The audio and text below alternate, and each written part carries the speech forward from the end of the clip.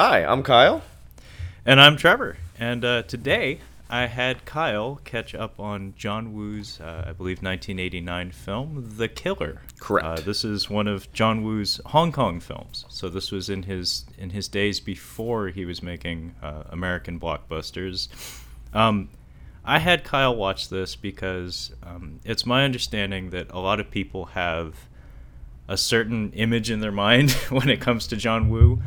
And more often than not, it's only representational of his American films. And to me, there's two distinct eras. Well, now three. There's now three distinct eras of John Woo. There's his Hong Kong days. There's his American days, so when he was working in Hollywood. And there's him now, where he's making a lot of period films and has seemingly gone back to China. Now he's making like Chinese films with more international appeal, though. Like his last big one was a film, like I think from last year, called Manhunt. Mm-hmm. That was it had a very high profile Japanese cast in addition to a Chinese cast, and I think there was also a Korean actress in there. So it's like we're aiming for a broader audience, but it's a Chinese production. But Kyle, was this your first experience watching a Hong Kong film from John Woo? From John Woo, yes. I mentioned before we got on here, the only John Woo movies I've seen are the Wind Talkers, Face Off, and then Broken Arrow. And I did not see Hard Target, and if I did see Mission Impossible 2, I don't remember it at all. Good for you. I rewatched it. I think right after I went through the entire Mission Impossible series after I saw Fallout because I had a great time with that. Fallout. And holy shit, that is hard to go back to. Which one's It is it's like the year 2000 bottled in the ugliest of ways. Like even the color palette and like the soundtrack and the clothing, it's just awful. Didn't Limp Bizkit do a song for that movie? I think so. It was that just, should tell you something. I mean, it's an amazing time capsule. It's hideous in every way, but yeah, it's of that entire series. It's the only one that I have trouble going back to. The rest of them are pretty excellent for the most part. I love the newest one that was out. Yeah, that was Fallout. Yeah. I think we both agreed that was a great time. Yeah, it was a great time. But so this film, The Killer, another reason why I picked it is because it's kind of special to me in that it jump-started my interest in international film. Because I had seen like Asian movies when I was younger. Like I remember the Samurai trilogy, the Toshiro Mifune samurai movies. My mom got them from the library, and we had a fun weekend where we were both sick, so I got to stay home from school. Nice. And she was like, "Well, I guess you can watch this subtitled movie from the 50s with me," and I got really into it because it's a samurai movie. It's old, but I mean Toshiro Mifune is just awesome. And so that was when I was like 12 or something. And I first saw The Killer when I was 14 or 15. There was my brother had a friend who was a cinephile. He he had this thing we called the chair. It was this lazy boy with the platform taken out of it, so it was like flush with the floor. Oh, okay. And it was in the center of a surround sound system in a very small room. So this was his room. Ooh, wow. So this chair, if you sat in this chair, it was like being taken into a different dimension. That So it would sounds like pretty put neat. you in the movie. That sounds pretty cool. It was pretty cool, but like there was no couch. There was no other seating available in this room. It was clearly designed for a single person's entertainment. It's kind of selfish, but I dig it. I like him. This man probably did not have girlfriends for quite some time, or friends for that matter. But he had a huge movie collection, and he had a laser disc of The Killer, which was a big fucking deal. Yeah. And yeah, I remember I was hanging out with his younger brother, and he put on this movie, and I was just entranced because Laserdisc had like a chapter skip function, and I think the first thing he showed me was the apartment invasion when Chow Yun-fat is talking with his friend Sydney, and some dudes try to break in and like assassinate him, basically. There are a lot of assassination attempts in this movie. Yeah, there's a lot of shootouts in this movie. Most of which happen in apartments. I literally just finished watching this, and I'm like, okay, what's he talking about? So many assassination attempts. But yeah, basically he was just skipping to all the violent scenes in the movie, and I was like 14 or 15, so it's just like, holy shit. Because, you see shootouts in movies, but very few of them are structured as artfully as John Woo does them. And it kind of got the ball rolling for me, just like looking into who this John Woo guy was and what made him so special. And for the longest time, Hard Boiled, which was, I think, in the early 90s, that was like the holy grail for me. It kind of still is in some ways. Like in terms of movie shootouts, it kind of set the bar, and I don't know if it's ever been topped. I was just looking something up real quick because one of the things that happens in this movie, without diving into it, is that a lot of the assassins, as you mentioned, wear these white jumpsuits. Yeah. So I'm assuming this is these are like the putty dudes from Mighty Morphin Power Rangers. They all look the same. They're pretty much no threat whatsoever, and I noticed them throughout, and they get shot quite a bit, and I'm like, well, maybe that is to just it's easier to show blood, like it's. I think that's why. But it makes the squibs pop more. But I noticed something from Die Hard 2, is there's a specific scene, I think it is the T-1000, who calls the dude a sitting duck. And Scaffolding. Yeah, they're all wearing those white suits. So Rennie Harlin is the one that directed Die Hard 2.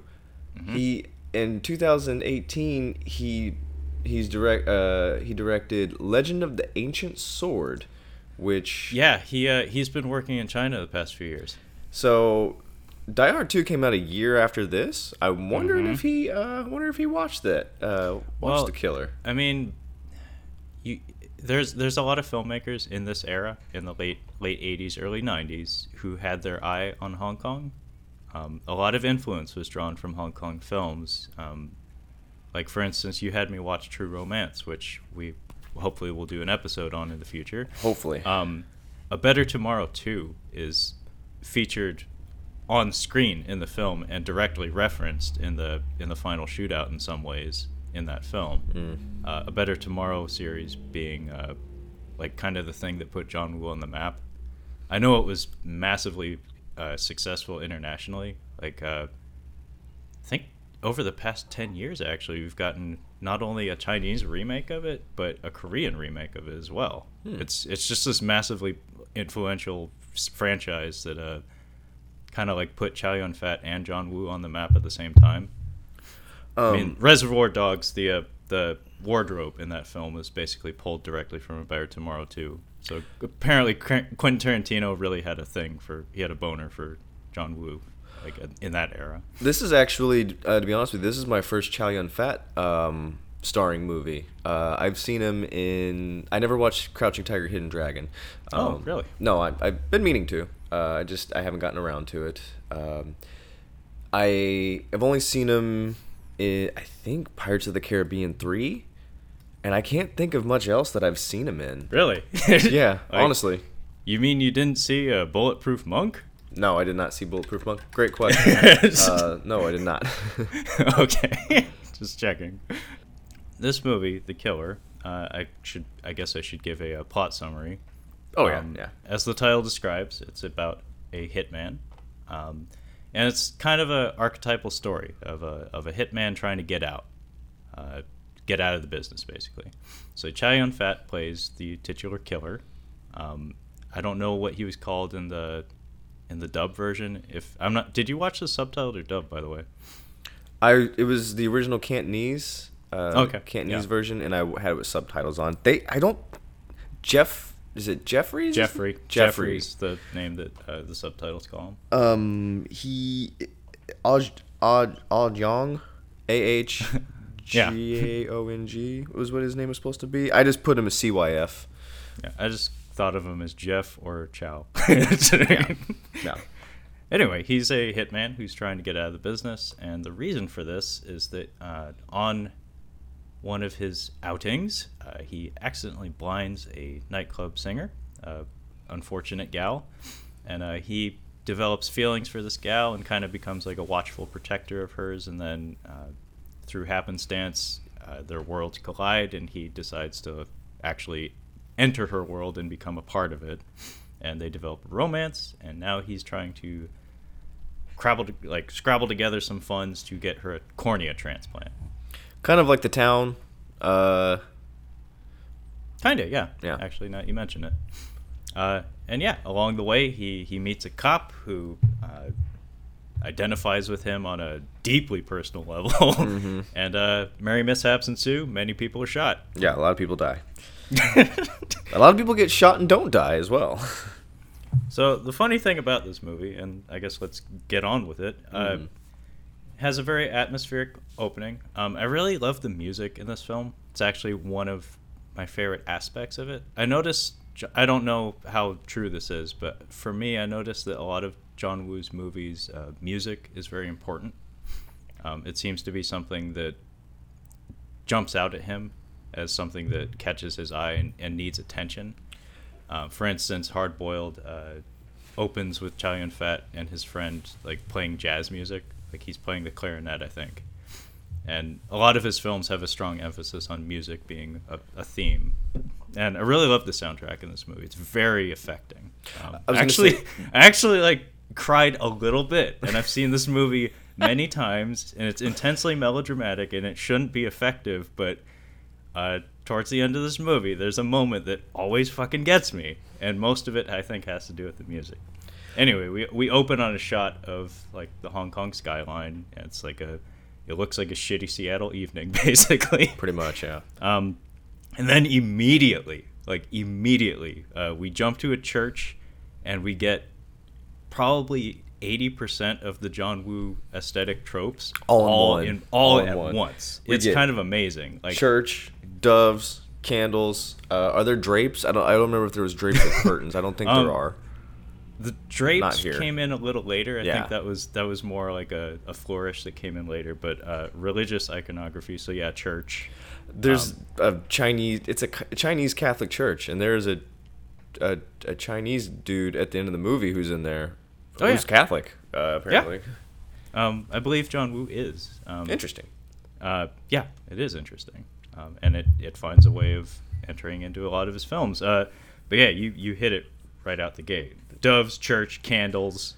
This is downright dangerous. Okay, the amount of candles in this church is downright irresponsible. Meatloaf would be very proud. I'm serious. It's no joke. I think maybe the only aesthetic trope that is missing is somebody wielding two pistols at the same time, like Guns Akimbo. Give it time. Give it time. We'll get there.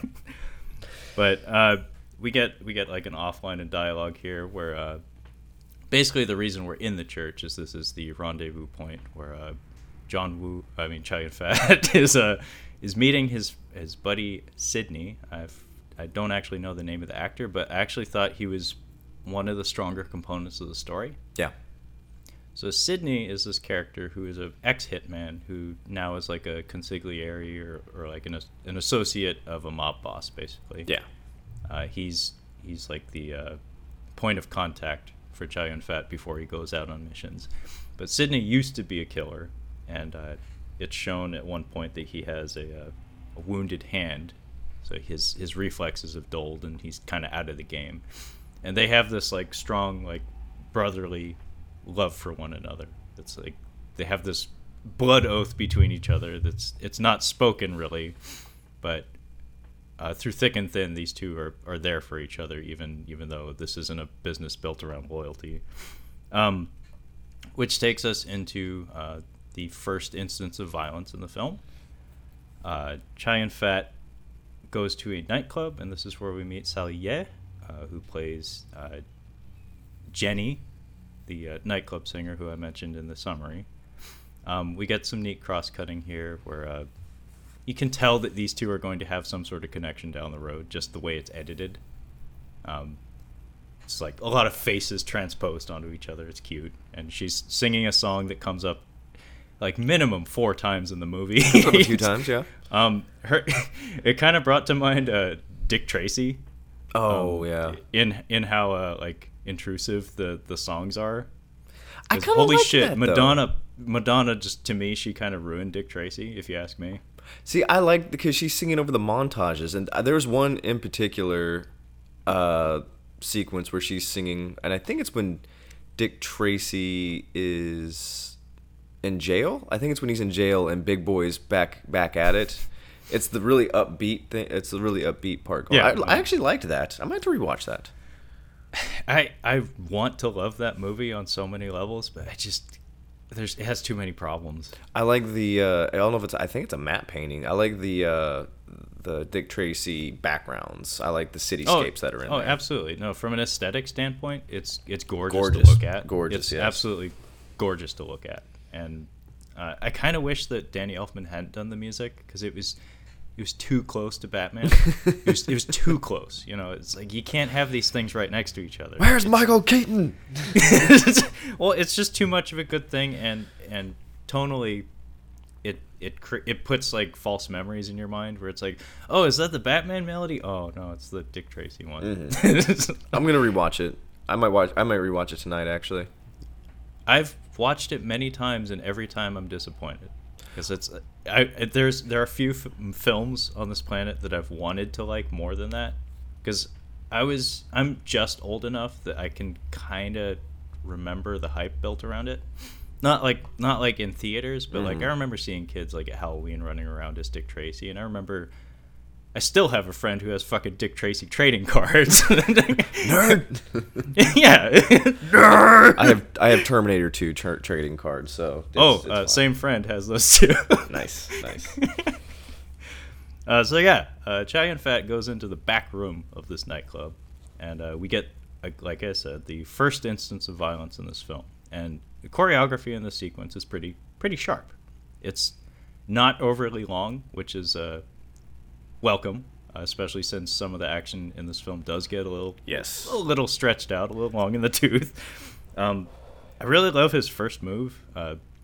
He knocks on the door, and he's just like kind of hanging on the side of the doorway, and the guy opens the door and like turns his head around to look at him, and he just like sticks his pistol straight into his stomach. Mm-hmm. And this begins a theme in the way the action is executed in this film. Overkill is like required for every instance of death in this film. Like I don't think there's maybe one person in this movie that gets shot once. Everyone has to get it like 6 times before they fall down. I want to know if John Woo liked John Wick. I want to know what he thought about John Wick, because especially the end scene, there's a lot of close-up shots. It's not gun fu by any stretch, but it started to feel like John Wick a little bit in the in church scene. You know, I would be kind of curious too. I don't know if anybody's ever asked him that, but that would be a conversation I'd want to hear. Get him on Twitter. the thing that stands out between these two films, John Wick and say The Killer, or any like quote unquote traditional John Woo movie, John Woo's execution of gunfights is the term that gets thrown around is a bullet ballet. Okay. It's very artful. His being a Hong Kong film director, melodrama is very common in Hong Kong films, and The Killer is no exception. There's a point where there's like church choir music playing over a gunfight in this movie. Oh yeah, and there's doves flying around. There's doves. There are doves up the ass. But John Wick, however, the choreography in those films is very utilitarian. It looks slick and dynamic and awesome, but the actual movements are very practical for the most part. Mm-hmm. It's very get rid of this person, move on. Get rid of this person, move on. Whereas John Woo's stuff doesn't really take practicality into consideration at all. It's like kind of like whatever looks good and feels right. So I don't know if he would have as much interest in the John Wick style. I actually haven't seen that Manhunt movie that I mentioned at the top of the episode. I do have it in the mail on its way though. Oh, nice. I'm very curious to see actually what a John Woo film, like a traditional John Woo film from 2017 looks like. Maybe it does look like John Wick. But yeah, Chow Yun-fat blasts this guy in the gut. He like dumps half of the clip into him because why not? Yeah. And then he does this move where he jumps backwards into the room. So like he goes back first through the doorway and he falls into the middle of the room. And the two people that were like posted up to guard the door, he catches them off guard and he blasts them. And then we get a pretty cool gag in here where like I think there's only like one guy left, and Chow Yun-fat kicks a table and there's a revolver on it that like flips up into the air and he catches it in midair and shoots the guy with it. It's just a neat little gag that kind of stood out to me. Oh yeah, by the way, the squibs in this movie are plentiful and they're quite tasty. Yeah, yeah. Which brings us to the blinding scene. Very pivotal moment. He has what's her face, Jenny. He has Jenny like sitting like right next to him, and then the dude just pop up out of nowhere, and he basically has to shoot in front of her face. And it ends up blinding her. Yeah, the muzzle flash like goes off right in front of her eyes. And bear in mind, Chow Yun-fat, like I think if I remember right, she like falls on top of him. So they're both laying on the ground, and Chow Yun-fat is laying on top of her for a moment, and he actually gets shot in the back because of this. I noticed that. I thought it was somebody else because he doesn't. At first, he doesn't address it at all, but then they get to the church where they're doing surgery on him. Then I'm like, oh, he did get shot in the back because it looked like it was somebody else. Well, I don't know if you could count this as a John Woo trope, but I mean, in Hong Kong movies, people are just hard to kill. Yeah. I can see that. Well, not the Steven Seagal movie, but just people are harder to kill apparently in Hong Kong because a hero character just has to get shot like 20 times before he goes down. It's just a rule. Did you see In Bruges? Have you seen that movie? I have not, unfortunately. Okay, that's something we're probably gonna have to do that real soon. But there's a similar thing in that movie with a gun and somebody going blind. Very, very, very funny in Bruges. Not so funny here. Yeah, not so funny here. I'm gonna write that down real quick. In Bruges. Okay, we'll add that to the list of things to catch up on. Yep. So yeah, we cut away from Jenny being blind and him trying to help her. He takes a scarf, I believe, and wraps it over her eyes. But then we just like cut away from that. So I guess he just dumped her there in the lounge and left. Bye. With bullets in his back, by the way. And yeah, like Kyle mentioned, we jump back to the church and we get like a cop movie or like a Rambo movie scene where they're pulling bullets out of his back, and then we cut to a shot of the Maria statue. Yeah. Symbolism. Not entirely sure what it means, but it's a man suffering in a church. Yeah. Yeah. And then we get the theme music. It's this piano theme that. Fuck, this music is amazing, and this is why I cried a little bit during this movie. Not during this scene. Oh, okay. The scene in question would be the one towards the end, but this is the first instance of it, and we use it to transition to 6 months later.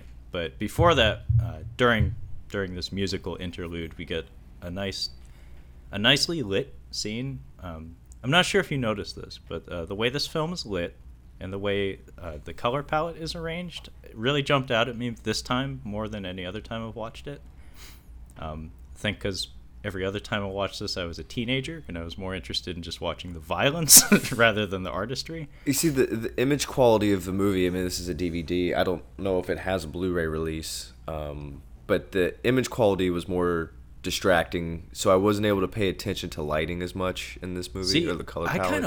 I kind of like the shitty quality of the DVD because this film, as far as I understand, it does have a Blu-ray release. However, if you read any review for it, apparently it's shit quality. Like Dead Alive, they reminded me of Dead Alive. Like Dead Alive, the image quality on that is garbage, and I can see why a Blu-ray wouldn't really help. Well, Chinese films up until about the 90s were notorious for not looking very good. Like I don't know if it was the equipment they were using or the post processing or what, but sound was actually the worst thing in Chinese films up until about the 90s. Everything just sounded like crap. It sounded very scratchy and just garbled and messy. I think part of it was that almost like a lot of Chinese films, especially Hong Kong ones, get dubbed, so maybe audio wasn't taken into consideration as much. But what I watched was mostly dubbed. Yeah, but yeah, I kind of like The Grain. Like it's not a well preserved film as far as I know. There's like just not a good version of it that's out there today. But I kind of like it. I think it contributes like a look and a feel to it. I like the gunshot noises. That's just me personally. I really like the gunshot noises in this movie. I don't know why they stood out. Dude, have you ever like when was the last time you watched The Terminator? Ooh, it wasn't very long ago. Honestly, I think it's when I think I was living here in North Carolina, so within the last couple of months, honestly. Okay, well, I had an incident where I was watching the Terminator movies, all of them, with my ex-girlfriend, and she hadn't seen them. I was like very adamant, you need to see these fucking movies. To see those movies. And we were watching the first one, and I went out of my way to order like a Blu-ray box set of the Terminator movies. That's worth having. Yeah, absolutely. And we're watching this movie, and this is my first time watching the Terminator in HD, and the moment a gun went off in the movie, I like hopped out of the bed and was like, "Fuck, that no, sounded real? No, no." I was upset. Was it that bad? Somebody thought it was a good idea to go back and redo the audio. Are you serious? Yeah. So all the gunshots were like crystal clear, like HD quality sound, and everything else in the movie was, boiled 80s crap. So like the Sarah Connor, yes, like that whole. All the dialogue, all the music sounded exactly as I remember it, but every time there was a gunshot, oh my god, it was like, what the fuck? Jeez. I wonder how many And the gunshots in the Terminator, from relatively the same era, kind of had that grungy sound to it, where it doesn't sound real, but it sounds impactful and it sounds dramatic, and that's what we got in The Killer. But that just brought to mind that memory of me flipping the fuck out and my ex-girlfriend just being like, "What's wrong? Like, I thought you loved this movie." And I was like, "I thought I did too." I thought I did too. But so yeah, we get this nicely backlit, like it has this like ethereal quality to it, and I think it's supposed to play into the theme that Jenny is now blind. And she's in a hospital, and everything's like super backlit and white, and she's supposed to be blind. So I'm guessing you're supposed to be getting a feel for that. That's like, oh, this is what maybe it looks like for her. But as the police are interrogating her, we get this. It's like the only instance of this in the film, but it's kind of cool where they ask her, "What did the man who did this to you look like?" And we get this really cool shot of Chow Yun-fat looking slick as fuck, standing like James Bond and like shooting directly into the camera, and this like blood wave splashes up from the bottom of the screen.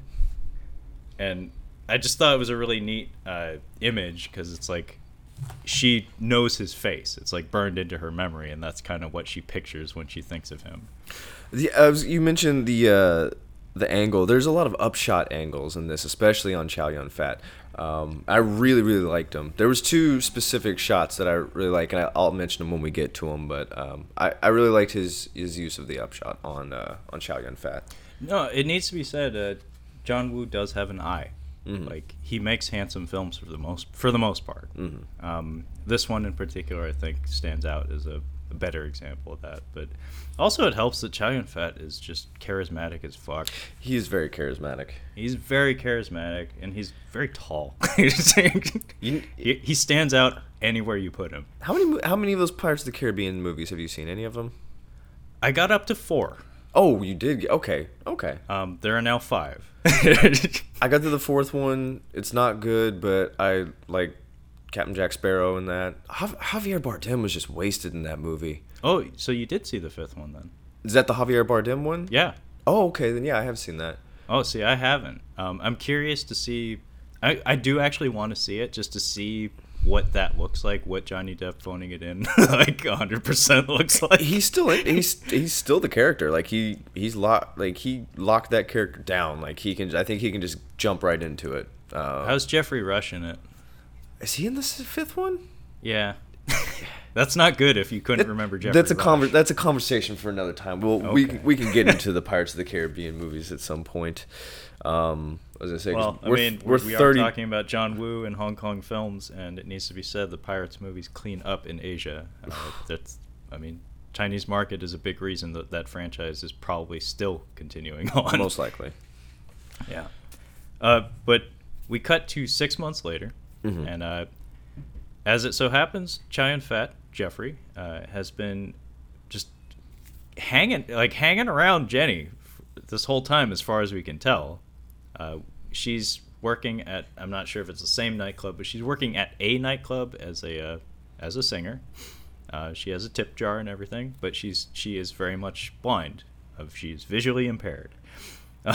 We get this really awkward scene where he's watching her, he's admiring her, she's singing a pretty song, and she steps out into the street, and these two dudes run up on her and just grab her, and I was like, that is a blind woman. Yeah, sexual assault. Yeah, I have it written down. Chow Yun-fat saves Jenny from attempted sidewalk rape. There's sexual assault in Face Off as well. That's when John Travolta rips Hyde from that 70s show out of the car, and both Scientologists throws him out onto the lawn and kicks the shit out of him. Well, yeah, these two dudes try to blonde-haired lady from RoboCop this gal, and yeah, Chow Yun-fat runs out and he kicks the fuck out of these guys. Yeah, he goes to town on deservedly. Deservedly. Yeah, he doesn't just save her. He beats the shit out of him. The one guy just won't fall down, so he just keeps punching him. And then the other guy, the cherry on top, is he ECW hardcore matches him with a fucking garbage can. Yeah, this is the part where you fall down. Yeah, very much so. Quote, Johnny Cage. Lyndon Ashby. But yeah, Lyndon Ashby. I sent you that trailer for that Die Hard ripoff he did, right? I'm sure you did. I can't remember. Okay, apparently it got a Blu-ray release recently. I'm kind of curious if it's any good. Just to know that Lyndon Ashby did another movie makes me happy. I had no idea he did any other movie. I wonder what the ratio of people in this country who know and don't know Lyndon Ashby's name. I think how many people in this country, if you pointed at him and said, "What is that man's name?" would actually know. I would say 30% of people who actually have seen Mortal Kombat and like it know who Lyndon Ashby is. That's a bad number. 30% of people who like Mortal Kombat. That is a very, very, very, very small percentage of the country. It's like, hey, Lyndon Ashby, how many times do you get mistaken for ugly Chris O'Donnell? It's too often. Too often. So yeah, we go back to Jenny's apartment, and super brightly lit apartment, by the way. Yeah. But it's on purpose. It has a look to it that looks very stagey, and it looks bad. On film, it just looks bad. It looks unprofessional and ugly. But they save themselves by having Jenny mention that she can only see shadows. And at one point, it's funny because Chow Yun-fat is walking around her apartment, and he's aware that she's blind. So he turns off one of the lights, and she notices. She's like, "Why'd you turn off one of the lights, asshole? This is my house, by the way." But yeah, she mentions that she can only see shadows, so she can see differentiations and different shades of light, I guess. So that, I guess, is the reason for why it's super bright in there. And then Chow Yun-fat happens to notice a bloody scarf hanging from one of her garment racks, and it happens to be the same scarf that he tied around her eyes when he blinded her. And we get some neat cross-cutting, although it is a little obnoxious. This is the third time we've cut back to him blinding her. Yeah, we do so in silence, but this is the third time in 5 minutes. It's we get it. We know what he did. We were paying attention. We know who these people are. Yeah. There are exactly 3 characters in the movie at this point. Yeah. We know who at least 2 of them are. Thank you, movie. Which brings us to Danny Lee. Yes. The cop. Yeah, so he is with his partner, and they've got a sting operation going. They meet some gentlemen on a dock at nighttime, and it seems that this is going to go well. Yeah. They're going to buy and or sell goods or services. So they pull up, and the 2 criminals recognize, or they know the one guy. Be like, hey, who's this other guy? Those wasn't supposed to be menage a trois. There's only supposed to be one person. He's like, hey, he's my guy. He's just coming with me. And they like search him. They search his partner. They find nothing, of course. And is it Danny Lee that goes to the trunk of the car, or is it his partner? Danny Lee does, and he does a little trick here where he's inspecting the goods. Mm-hmm. It's a trunk full of guns. I mean, this scenario here is every movie I used to make when I was in high school with my friends with airsoft guns. Gun deal gone bad. Oh no, I spoiled the gone bad part. Rush Hour. Yeah, when he's in my movie, they end up in the bathroom so we can clean up more easily. Because, makes sense. Blood splatter on tile is a lot easier than carpet. But yeah, he's inspecting the goods, and we see that he has one of those quick loaders for a revolver. Yes. He has it ready to go in his pocket. So he does get patted down. Like, they do check to see, like, are you armed? He's not. But he has one of their guns, and he has bullets for it. And I believe this is when a traffic cop rolls up on them. Yeah. Unexpectedly. Bad luck. And very quickly, everything goes to hell. And we get this interesting moment where Danny Lee is trying to load this revolver. And it seems like he's almost thinking about, like, pulling the gun on the traffic cop to salvage the deal, I guess. But before he can do anything about it, the people he's dealing with, the bad guys, they start shooting. Pretty much everyone gets a taste of it, except for Danny Lee. Yeah. I think his partner gets shot in the forearm, and traffic cop gets outright killed. Maybe one of the only people in the movie that gets one bullet and dies. See, there's that moment in the town where they rip off the bank and the nun masks, and they get all the way back over to the other part of Boston, and they're changing. They're getting ready to get into a different car, and they just step out, and there's just a cop just sitting there in his cop car, and like he realizes what they are. He's like, those guys have machine guns, they have masks. He can put 2 and 2 together, and instead of doing something, he just turns and looks forward. Like, he just doesn't say anything, which was really, really smart because they were going to shoot you. This cop had not seen that movie, so if you see dudes talking and there's if there's a trunk in the middle of 2 sets of people, just move along. It's probably not for you. You don't need to see what's happening. Yeah, no, this is not people trying to, get out their jumper cables or change a tire. Very clearly, there is something of import in that trunk, and you don't want to know what it is. You have no business knowing what it is.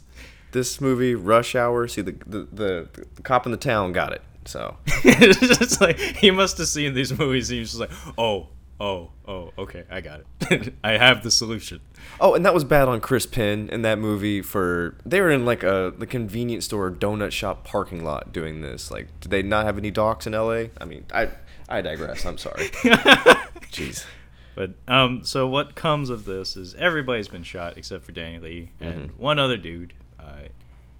I'm guessing the guy who was leading the deal, who was providing the guns. And we have a little foot chase. It's very brief, but it's kind of cool because it ends up on like a bus/trolley. It's like it looked like yeah. And yeah, Danny Lee hops onto he like gives chase, and he hops onto this trolley, and we get this like nice like De Palma-esque or like Hitchcockian moment where he's on the trolley. It's very crowded, and he knows the bad guy's on there, but he can't find him. And when he finally does, we get a nice standoff where the bad guy grabs a lady hostage and puts, classic, puts his gun to her head, and without even really thinking, like, Danny Lee just caps him outright. But we get this neat sequence where the bad guy falls down, he dies a few seconds later, but we keep cutting back to a woman on the ground clutching her chest. So I guess the violence caused a woman to have a heart attack. Yeah. And it's like, oh shit, you're not a good cop. Well, I thought that he didn't know what the guy looked like very well, and how he kind of points him out is he sees a guy with a really, really sweaty face. That's what I noticed. I'm like, oh, that's him. Yeah, there's a gentleman sitting down who looks like he's out of breath and sweaty, and that is how he spots him. And when they make eye contact with each other is when the bad guy takes action. But yeah, it's kind of like the first instance of it maybe pointing out that Danny Lee's maybe not the best cop. No. Like, I mean, he cares maybe too much. Carter. But he's just... I feel there's a lot of parallels between Rush Hour and this. He is Carter. One man lost a pinky. Yeah, so he, later that day or the next day, he's being chewed out by his boss. Basically like, dude, did you not take in consideration there were innocent bystanders? There were like 30 people between you and him? You were literally...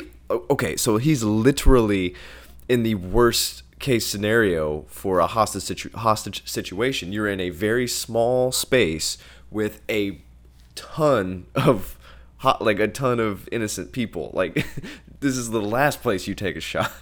You might as well be in a shed. Seriously. A hostage situation in a shed. Yeah. And maybe put the gun down because you might hit somebody. The shed's full.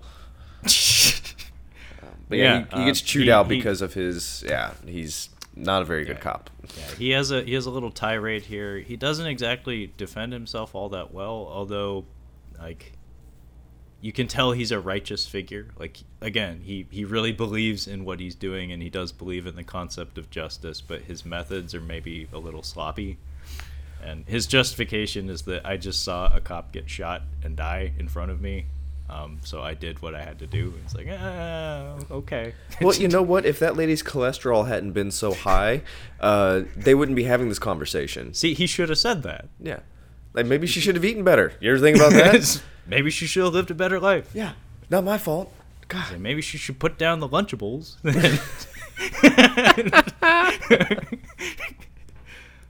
You can't eat lunch. A man cannot live on Lunchables alone. A man cannot subsist on Lunchables alone.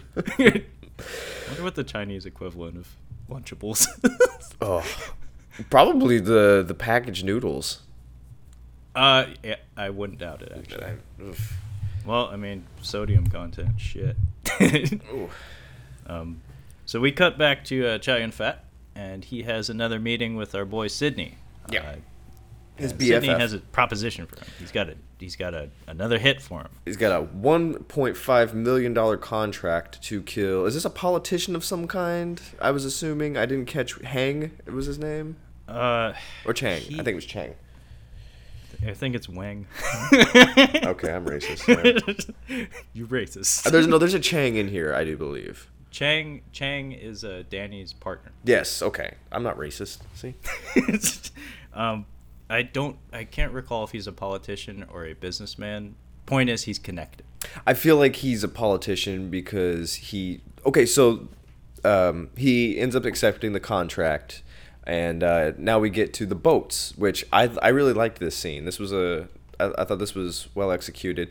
It seems like there's some kind of rowing competition of boats, and you can tell that these guys are all legit rowers because they all look like it. It's synchronized perfectly, and this guy is basically, I guess, blessing it would be the way to put it. Yeah, it's like the opening ceremony for the race. Yeah, and there's I think in the subtitle version I watched, they called it the Dragon Race. The Dragon Race. Yeah. So I'm guessing it's a local event, and the opening ceremony consists of having it's like what's the sculpture you would put at the bow of a boat? Siren.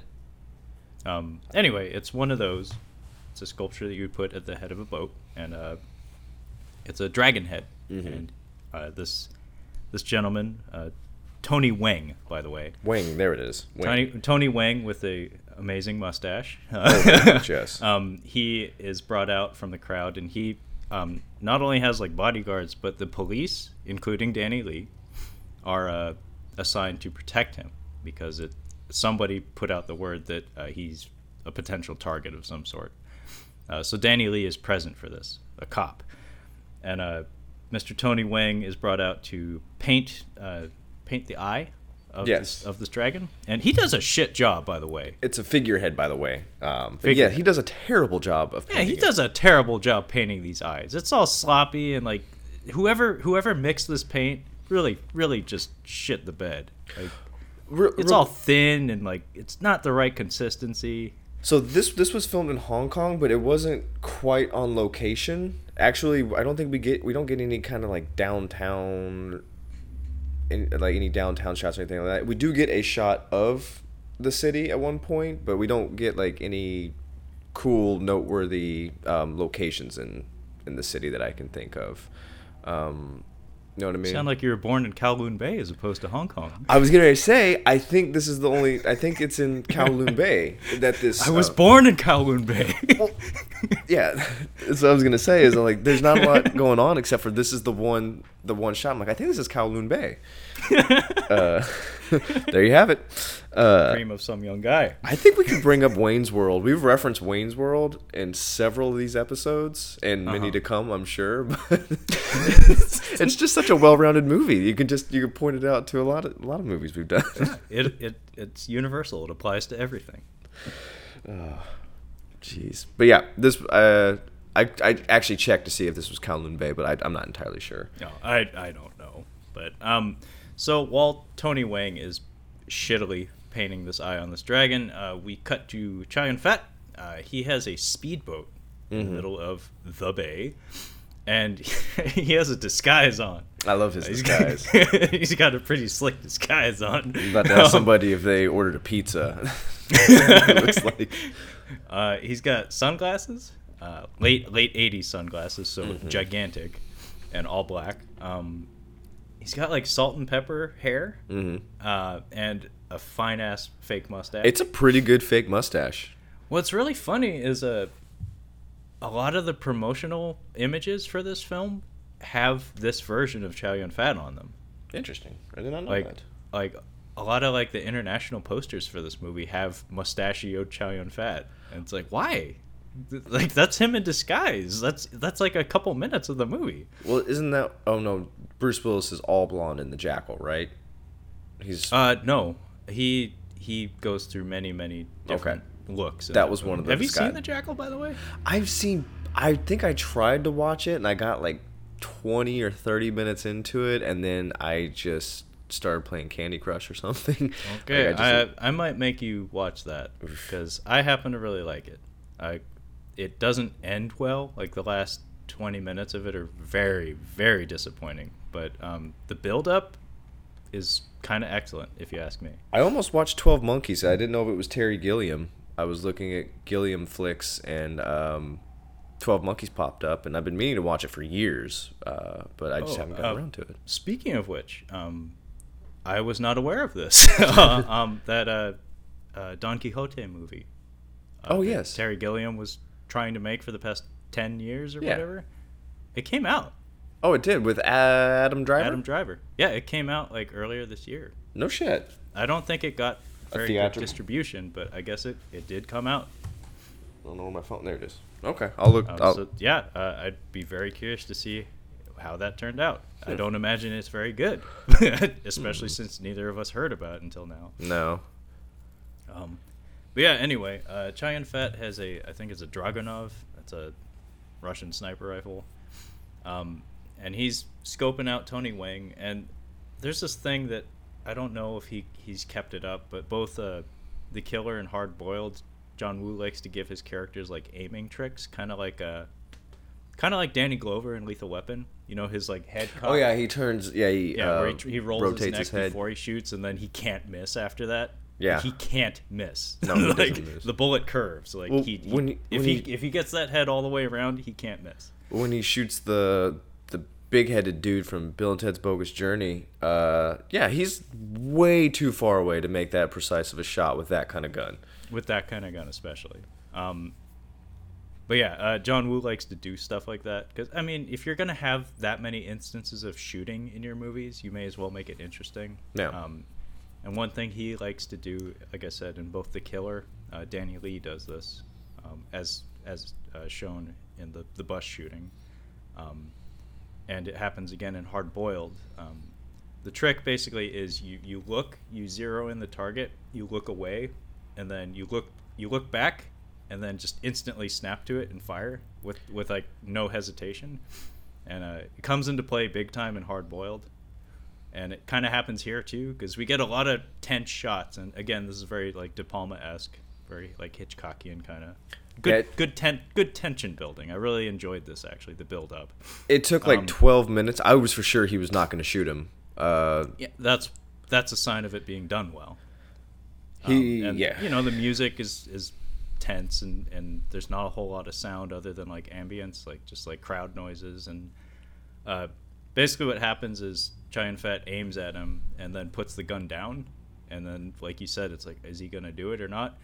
And then very quickly, though, we get this like snap moment where he just puts the rifle back up and, without even blinking, caps him straight between the eyes. It was right above it was like perfectly centered, right above. Right in the forehead. Right in the forehead. And then 2 more times just because. He gets headshot, heart shot, and then back heart shot. Like, so it went boom, boom. Yeah, because he's not dead. This is Hong Kong, man. You gotta shoot people like 50 times. Seriously. Just to be sure. Shoots him, and then they're like, oh, cover him up, and like the shooting's coming from somewhere on the docks or near the ships over there. And then the rowers start rowing towards, I guess they're gonna catch him. They just start rowing over there. And then the 2 detectives get on a boat, and they're chasing him now. Yeah. Speaking of which, a boat? That is not where I'd want to be shooting from if I was aiming for precision. There's absolutely no precision whatsoever. Yeah, I mean, you're bobbing up and down. It's like... It's just, you're just wasting ammo. Yeah. He's funny if he like has to reload. He's like, fuck, I missed. Yeah. Fuck, I missed. Fuck, I missed. Like, nobody notices. He's using, all he has is a muzzle loader, so he just shoots it once. I'll be back to murder you momentarily. Oh, man. Yeah, during this very brief boat chase, my first thing that come to mind was, I think, From Russia with Love, the James Bond movie. But more than that, another James Bond movie it reminded me of was Quantum of Solace. Have you seen that one? I've only seen 2 Pierce Brosnan and 1 Daniel Craig James Bond movie. So I'll try to remember that going forward. If I mention James Bond, you probably don't know what I'm talking about. Know it. So Quantum of Solace has a really bad reputation. It's not very well liked at all. Is that the Christoph Waltz? No, James Bond? That's Spectre. Spectre, okay. Quantum came out right after Casino Royale, which was phenomenal. I saw Skyfall. Skyfall was right after Quantum. Okay, I liked Skyfall. I did not very much. Didn't like it? I liked it. I'm kind of in the minority on that, so I don't understand. Anything against you for that. But Quantum is almost universally disliked, and a big part of that comes from it being pretentious in a lot of ways. Like it feels like it believes it's more important than it is. It feels like the filmmakers thought they were doing something more artful than they actually were. Mm-hmm. And maybe the most glaring example of that is a foot chase, I think in Spain, or I think it was Spain, where we keep cutting back and forth between some sort of local, like, traditional horse race and James Bond chasing a guy. And it is infuriating to watch, because it's like, I get it. Mm-hmm. There are 2 chases happening parallel to one another. Woo! It's artsy fartsy bullshit that it just makes it longer and stupider. Gotcha. And in The Killer, though, we get a tasteful example of that, where a few times early in this boat chase, we cut back to the dragon race, and it lends it some energy. It's not not overdone, and it's nice, as opposed to Quantum, where it's infuriating. So Chow Yun-fat manages to escape. He puts some distance between him and the cops, and he pulls up on a beach, which is, I think, like the organized like rendezvous point. Yeah, his car is there. Yeah, he has a car ready to go, and we get back-to-back tense scenes where he's like hanging out on the beach, he's taking his time, and there's a little girl like making a sandcastle. It's the most innocent, like adorable little she's girl. adorable, yeah. Yeah, she's cute. And we get this cool moment where the music is really tense, and we see some bad guys like pulling out of a car, and they're like setting up to apparently murder him. And the little girl actually, the little girl notices off in the distance that there's a reflection happening. Yeah, we get a neat close-up of her where she and Chow Yun-fat exchange smiles, and he like waves at her, and then we get this like sustained shot where her face, like her smile, just turns into like a kind of face, and it tips him off that there's something wrong. It's Gary Busey in Black Sheep with the little mirror. Governor Tracy, is that what it is? Vote for Donnelly. Vote for Donnelly. Yeah. Sorry. Just the image of it reminded me of that scene in Black Sheep, the sniper. Yeah, we get an overly cute moment where cute in the sense that it's like convenient and kind of silly. The sunglasses. He takes his sunglasses off to look into the reflection of them to see the sniper scope in the bushes. I like that. I thought it was kind of cool. It was cool, but it's like okay. It would have been better if he would have looked at the front of the sunglasses. That would have made a little more sense. But I'm going to say this can't be done. I don't think that he could have seen the reflection. But I like the idea of it. I'm like, okay. I did like it. It's just a little overly convenient, and you very easily could have taken it out and just had him see her face and know something's wrong. Yeah. But anyway, he should have just been shooting. He does a tactical roll right as they start shooting. First of many tactical rolls, by the way. And we get a nice shootout on the beach. I think there's a propane explosion at one point. That was pretty cool. Yeah. A lot of people get shot. And then, unfortunately, the little girl gets caught in the crossfire. Yeah, she gets hurt. She gets shot. She must have just gotten nicked because this is a little girl. Like, she's like probably 7 or 8. If she had been shot full on, she'd be missing an arm, I would be assuming, because she's a little thing. She takes a bullet from a submachine gun, and she is very tiny. She's tiny.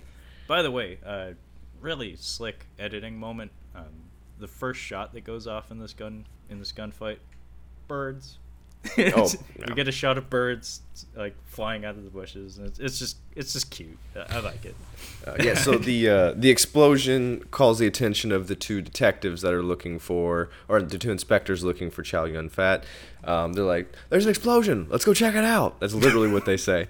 They get up on the beach, and there's a full-blown shootout going on. And Chow Yun-fat, they see Chow Yun-fat, and then they start shooting the bad guys going after Chow Yun-fat. And Chow Yun-fat notices that somebody else is shooting at the bad guys.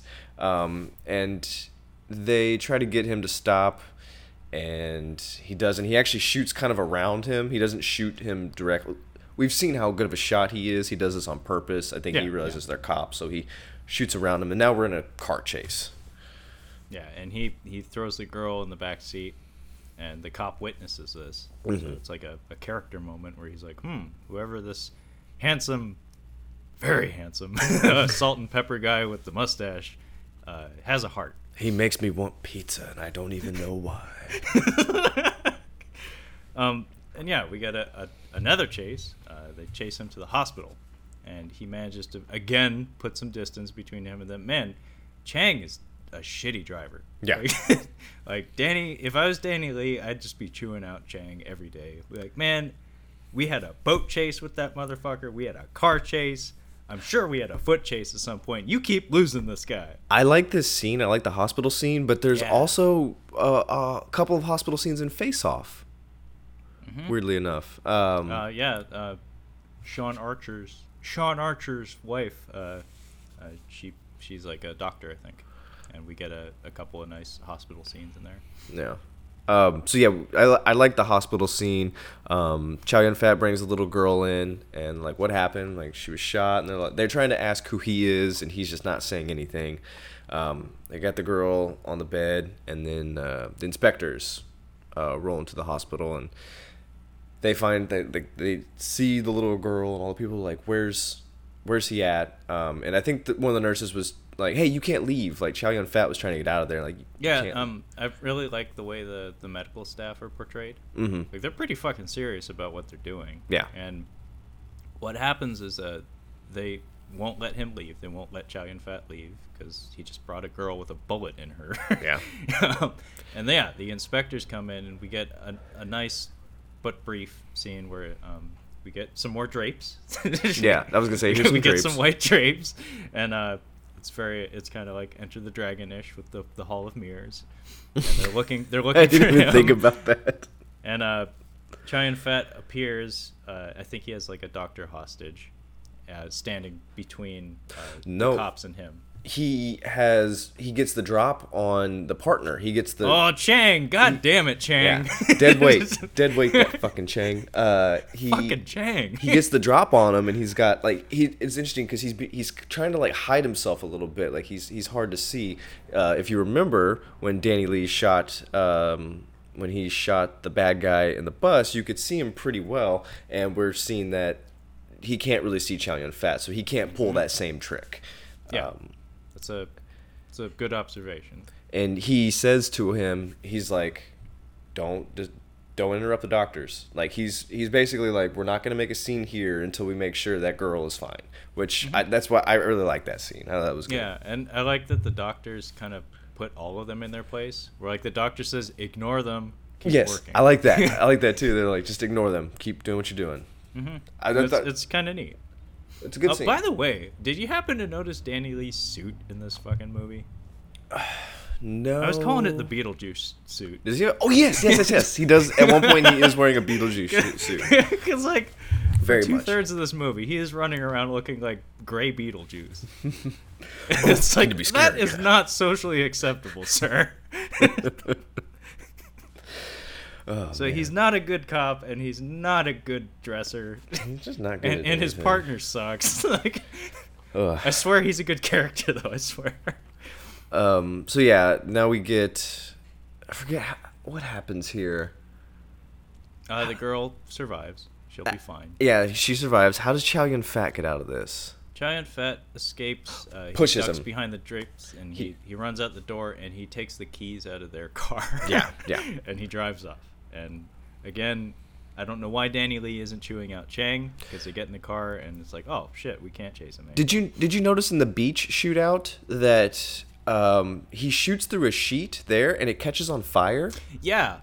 I feel like that was a mistake. I think it was an accident. I think that was a mistake. I think so we didn't mention that when Sidney's giving him the job, Chow Yun-fat is reluctant to accept at first, and there is emphasis. I mean, I did explain at the top of this recording that Chow Yun-fat's looking for a way out. Yeah. And this contract is a whole heap of cash. It's that final job. He is hesitant job to take it, but he wants that money so he can get that cornea transplant for Jenny. And Sidney brings a case of pistols. He says they have explosive head bullets, your favorite. Yeah. Which I'm guessing is part of the explanation for why the squibs are so gigantic in this movie and sparkly. Like you can see the gunpowder going off in people. Yeah, Hong Kong safety regulations on film sets. But yeah, I feel like the sheet catching fire was likely an accident. Funny example, the first Godzilla movie I ever had you watch, Terror of Mechagodzilla. There's that scene where the fins on Godzilla's back go up in flames, and that was an accident. So it's the scene when Mechagodzilla is throwing everything he has at Godzilla. Okay. And Godzilla's back catches fire, It was and not we on get a purpose. close-up of the man in the suit just going, "Oh!" It was like Barney catching fire on live television, which apparently happened. But yeah, that was an accident. So pyrotechnics are a hell of a thing. It does. Sometimes things go weird. So do we cut to the bad guy first before he goes to his friend to get paid? We cut to the I bad. think actually we cut to Danny getting chewed out again by the short guy with the glasses. Yeah, it's yeah, his boss. Yeah, this guy looks smelly. yeah, he does not. He does just not look looks like an smelly. affable person. Yeah. He gives him like Asian dad talk where he's like, "I want a promotion, and you're standing in the way of that promotion. Do better."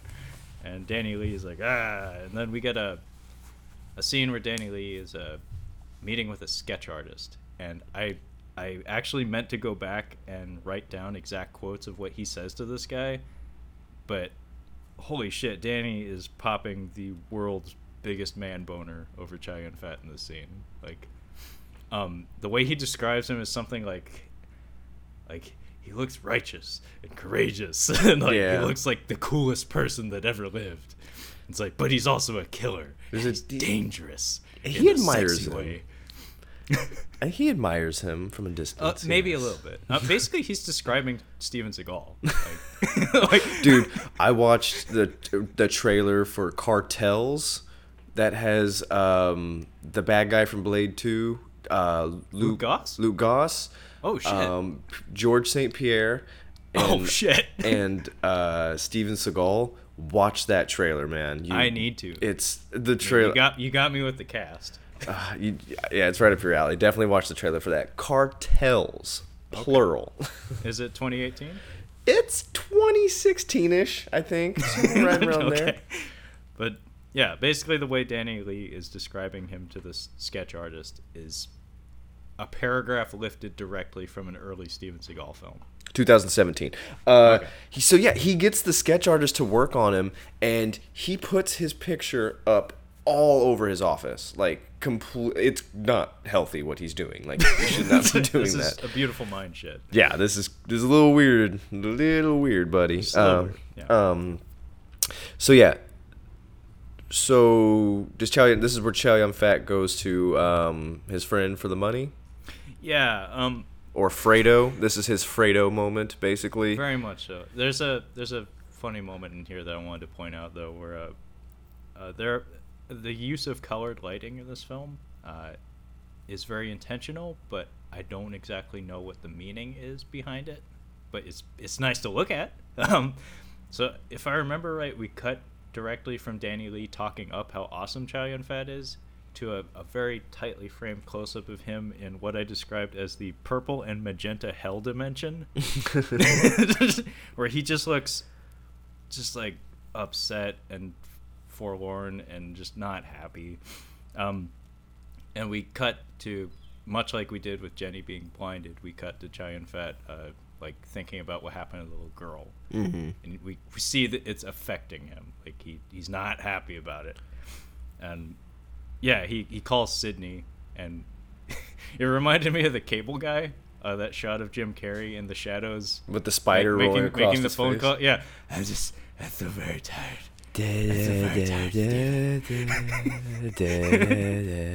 Oh, sorry.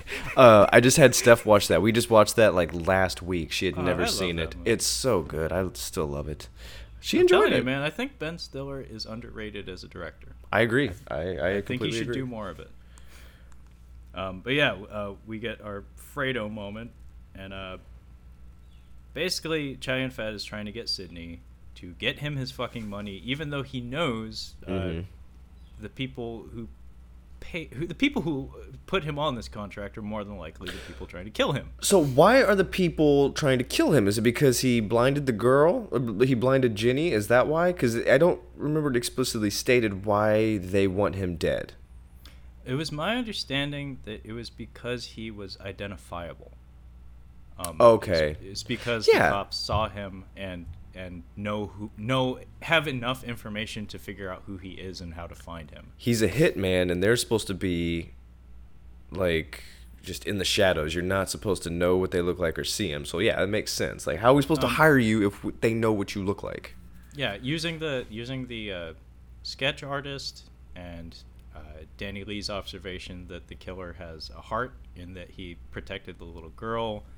Uh, they connect Jenny to the whole thing.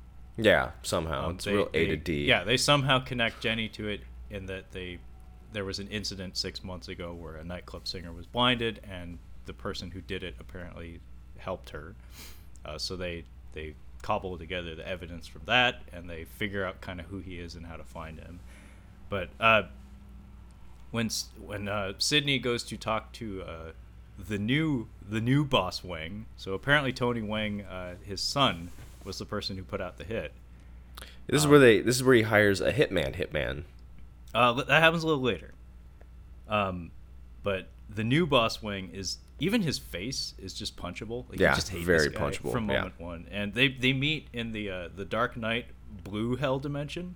Again, I don't know what the color means, but right off the bat, the new boss Wang, the new Wang, he's just a shitheel to Sidney. Mm-hmm. Like, Sidney is we forgot to mention that Sidney's an older guy, and you get the sense that should carry some weight, I guess, like at least in terms of respect. And like the new boss Wang is a younger guy. I mean, he's the boss's son, and he shows him no respect whatsoever. So, as I had mentioned, they use the previous incident with Jenny to case her.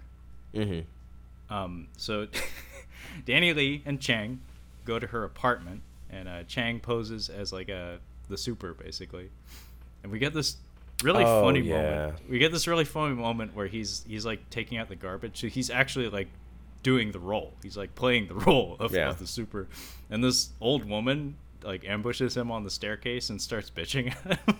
I thought that was pretty funny, her bitching. This whole sequence I didn't care for, but I did like the lady chewing him out. Yeah.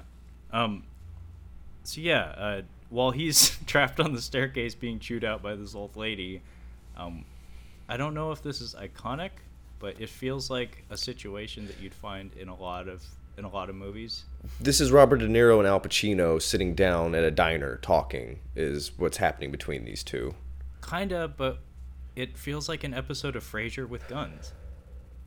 Kind of, yeah. I get what you mean. Yeah, this is like the shot from like the cover, or from like the back covers, when he opens up the door and they both have a gun to each other's head, and it's on the cover of the DVD. Yeah, this is kind of like a comedy bit. We have a blind person in the room and two people who are having a conversation that is misleading to the blind person. Yeah, I describe it as an episode of Frasier with guns because it's a farce. Yeah, it's two guys trying to cover up a problem that's in plain sight.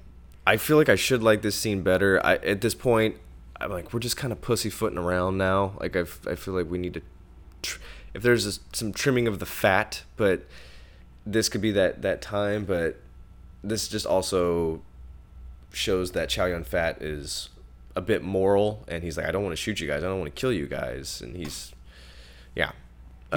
just adding to his character development and helping the detective kind of take his side eventually. But yeah, we did skip a scene here, and it's kind of an important one to me anyway, because this preceding casing of Jenny's apartment is when we get the apartment ambush, which is where Sidney goes to Chow Yun-fat's apartment supposedly to pay him. And as it so happens, some bad guys, some of Wang's people, followed Sidney and were basically brought along to help kill Chow Yun-fat instead of pay him. And we get this really great moment where Sidney comes into Chow Yun-fat's apartment. They have a little chat, and then Chow Yun-fat has a gun pointed at him that he sets down on the table to inspect the suitcase of money. And when he sets the gun down on the table, Sidney very quickly, with his supposedly bad hand, grabs the pistol and puts it in front of Chow Yun-fat's face. And then when they have a tense conversation, Sidney pulls the trigger, and there's no bullets in it. So it shows that like the level of trust here, they're on two different wavelengths. Where it's like Chow Yun-fat doesn't trust him at all, and as it so happens, the suitcase is filled with just scrap paper. So it becomes very clear very, very quickly that the bad guys have no intention of paying Chow Yun-fat. No. And this is where the aforementioned apartment shootout happens, where these bad guys show up at Chow Yun-fat's apartment. We get this really awesome beat where he kicks a chair back and slides across the floor and shoots a guy just as he's running into the doorway. I feel like I've seen that in another movie.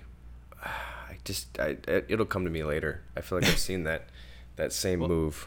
Well, you see it twice in this one. Maybe that's what it is. Because we get another sequence where Danny Lee establishes a parallel between him and the killer. Because immediately following this action sequence, we get to see like a crime scene investigation that Danny Lee's a part of. It's at the apartment, and we can see him like replaying the scene in his mind.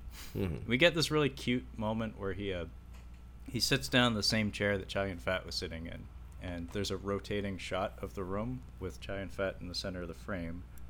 That as the camera goes behind a pillar, or I think it's like a window frame or something, it cuts back and forth between him and Danny Lee sitting in the same chair with the same camera move. So it's like, oh, they're the same. And then what's really cool though is it's edited in a very leisurely way, but the way we cut away from that is Danny Lee kicks the chair and does the exact same move to Chang, who's coming up the stairs. He doesn't shoot him, but he just does the exact same move. So it's like, ooh, he's in his head, he's in his mind. But yeah, the whole thing that goes down at Jenny's apartment, it's like a Mexican standoff where Chow Yun-fat and Danny Lee are pointing guns at each other, and Jenny's in the room, but she's blind, so she can't see the guns. And they come up with this white lie. Where, Dumbo and Mickey Mouse. Dumbo and Mickey Mouse, where they're apparently old football buddies. Yeah. And that would be soccer, correct? I don't know. I think this DVD was subtitled by Americans, so I don't know actually. Well, when there's the shootout at Chow Yun-fat's house, I'm sorry, not Chow Yun-fat's, but his friend there. Yeah. The group of those workers are going by. It looks like they have a soccer ball when they're walking by. So yeah, I'm guessing guys football. In white. But yeah, so their nicknames for each other through the end of the movie are Dumbo and Mickey Mouse, and we get some cute stuff where like Jenny's like offering to get tea and was like showing Danny Lee around the apartment, and the whole time him and Chow Yun-fat have guns in each other's faces. Mm-hmm. And the payoff with Chang being trapped on the staircase with the old lady is that she actually slips that like, oh, by the way, I was paid to just keep you busy. Yeah. No, where are you going? He paid me to keep you busy. He's like, oh, shit. Yeah, and she even mentions that she was having a lot of fun. Yeah. And Chang's like, God damn it. Yeah. Can't trust anyone. So he scales the wall outside to get up on the balcony, and something happens. He trips on something out on the balcony, which alerts Chow Yun-fat. I know there are pigeons at some point, because of course. Of course there is. He paid for the pigeons. He's definitely going to use them. But he drops it. It reminded me of the end of The Untouchables. Like, it's brief, but... I don't remember The Untouchables very well. I just remember I didn't like it. I have the same relationship with that as I do Dick Tracy. It's like, I want so badly to like it. The Louisville Slugger part with De Niro was the only part that I remember and liked from that movie. That was it. I want him dead. I want his family dead. I want his horse bound to the ground. Yeah. So his partner drops his gun. Chow Yun-fat steps on it. I think he makes him go back down the drain, if I'm not mistaken. Like, he's like, go, get out of here, basically. So Chow Yun-fat, he takes his opportunity and he starts walking back towards the bathroom. She makes tea for them, and there's this one shot I really liked. She's like standing in the middle of him, and he's like, "Here, hand him the tea," or something like that. Like, she's like right in the middle, and his gun is basically right in front of her face, like underneath her chin or something. It was a funny little exchange right there. But he's like, "Okay, I'm gonna go to the bathroom," and they're still trying to play it cool because neither one want Jenny to know what's going on. So Chow Yun Fat goes out the bathroom basically, and Danny Lee actually says, "Oh, me too." Oh, me too. She kind of stops him. She's like, "No, there's another bathroom over here." Basically, Chow Yun Fat gets down out of there, and Chang blows it again, by the way. Yeah, he does. And he looks out the balcony. He's like, "Hey, like get down there." He's gonna come out, and he's like, "I can't. There's a gun on me." And from behind, Chow Yun Fat comes down. He's got a gun on him, and I like this. He gets into the car with the gun still pointed at them and drives off. I thought that was pretty good. Yeah, pointed like 3 stories up. Pointed 3 stories up and drives away with it out the window. I like that. It was pretty good. Don't you fucking do it. Don't you dare. So we have the Hitman. Yeah, I think the character's name is Paul Yao, and this guy looks like he thinks he is hot shit. He's I mean, he's a good-looking dude. He's a good-looking dude, but he's real tiny. Yeah, he does think he is hot shit. He got sunglasses on 24/7. He's got greased back hair. He's got a slick black suit. So that show that I've told you about, the Dan Harmon show, Community. Yeah.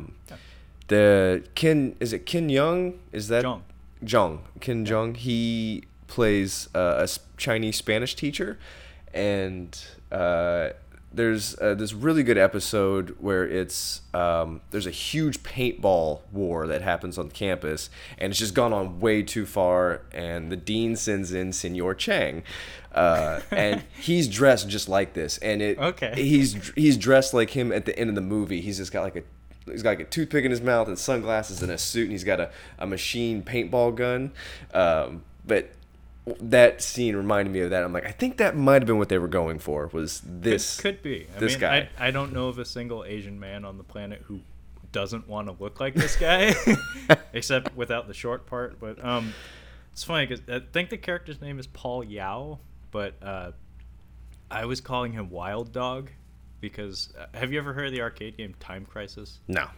Okay, well.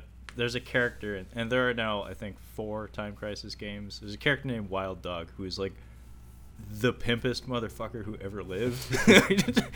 You may have to look him up. But yeah, when I was a kid, for sure, I thought of this guy as Wild Dog. So you out there listening, look up Wild Dog. Anyway, Sydney, I don't know how many fucking times Sydney begs Boss Wang to let Chow Yun Fat go. Obviously, it's not going to work. Otherwise, we're not going to have a movie. But Boss Wang pays a whole heap of cash to Paul Yao to assassinate the killer. And I think that leads directly to a parking lot assassination attempt from Chow Yun Fat. This is one of the really good upshot angles. Is when he's shooting at Boss Wang. Oh, with the revolver from the car? Yeah, when he's sitting outside of the car. I thought that was a really cool shot. Yeah, so he's going to beat... Gigantic revolver, by the way. It's huge. It's Lucille. It's the size of Lucille. So his plan is to basically kill the guy who's trying to get him killed. And this guy has a ton of security. Like, he has got 20 dudes around him normally. And what's his face? Cool guy is like, you want me to kill him? I need you to deposit $100,000 to my account. Here's my account number, and then when I'm done, I want another $200,000 in that account. And he's like, I don't care if he has a gun to your head right now. I won't lift a finger until that money's in my account. And kind of foreshadowing, because that's exactly what happens next. Chow Yun Fat starts blasting away at this car. There's a something weird happens here, where the driver just jumps out of the car. Yeah. And then the car crashes. And Boss Wang is not dead. Like, he's bleeding like crazy, but he's not dead. And the guy just jumps out and takes off running. I don't know if that was to go get the crazy 88 or because that's when I see that many people, I just think crazy 88. Well, and they're all in black and white. Yeah. They're either in black suits or white sweatsuits. They're just not wearing the masks. Yeah. That's like the first of many insane dismounts in this movie. Oh, Danny Lee gets one on a motorcycle that is batshit crazy. There's a really good dismount that I want to take that one. The guys at the church? No. The one at the house. There's a double. Okay. There's a double one. Okay, well, make sure to point it out. Oh yeah, I will. So yeah, Giant Fat fails to kill Boss Wang, but he does wound him. He shoots him in the shoulder area with this gigantic fucking revolver. I'll be honest, which begs the question: why did he have a gigantic revolver when in every other scene he has an automatic pistol that has more bullets? Well, think if about he had more bullets, he probably could have kept shooting at him. His gun connection is his friend, and he's not friends with his friend right now, so he's kind of limited on supplies. This was a very confusing scene. The garage sequence was very confusing as far as the cars going different ways. Like, it just was a mess to me. It was hard to decipher. Well, yeah, it's kind of hard to tell who's in what car doing what, especially since it took me this viewing to realize that Sidney was actually the person who prevented Chow Yun-fat from killing Boss Wang. Sidney gives chase in a different vehicle, so now there are three vehicles involved. I thought that was the detective when I was watching exactly. The first time I watched it, I thought it was Paul Yao. Yeah. But no, Sidney pulls out a pistol and shoots from his car and shoots at Chow Yun-fat. Yeah, because Paul Yao comes in later with the gun. Yeah, so Sidney gives chase. Man, Killer gets chased a lot. Yeah, he gets chased a lot. And they pull out to like a scenic view of the city. Really nice. A lot of smog though. Yeah, a lot of smog. And they have a nice like heart to heart here. Yeah. And there's a couple of nice quotes exchanged here.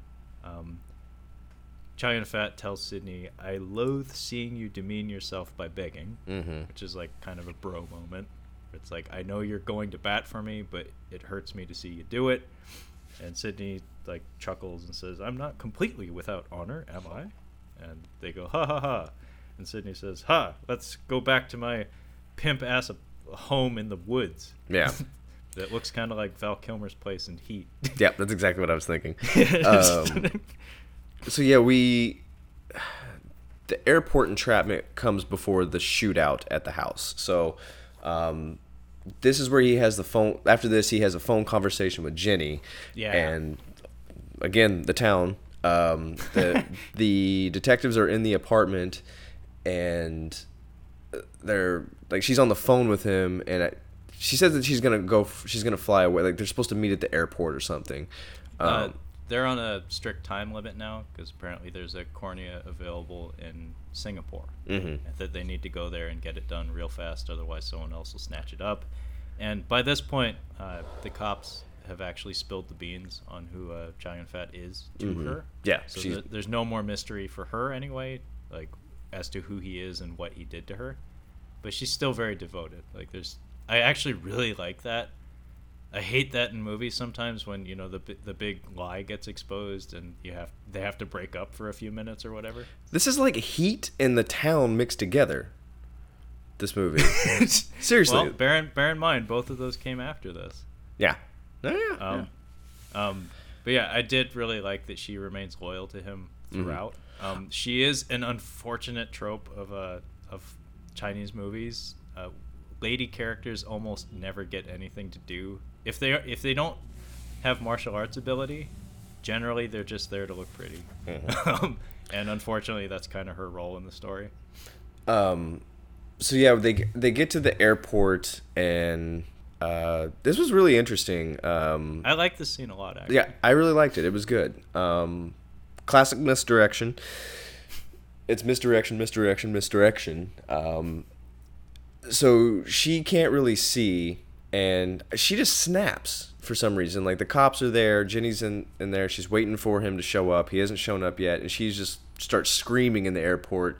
You can see in the background, it looks like there's a head of a company, some kind of CEO or just really high up in the company, is going to be getting on a train, and he is surrounded by 20 dudes, and he's like, "Take care of the business while I'm gone."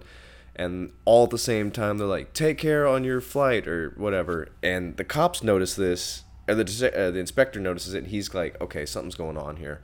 And there's a guy in the middle. He kind of walks off. These guys go away, and then it looks as though Chow Yun-fat, his character, is coming up to talk to Jenny, and she thinks it's him, and they have an exchange, and the detectives run up. He runs away. They're chasing him down.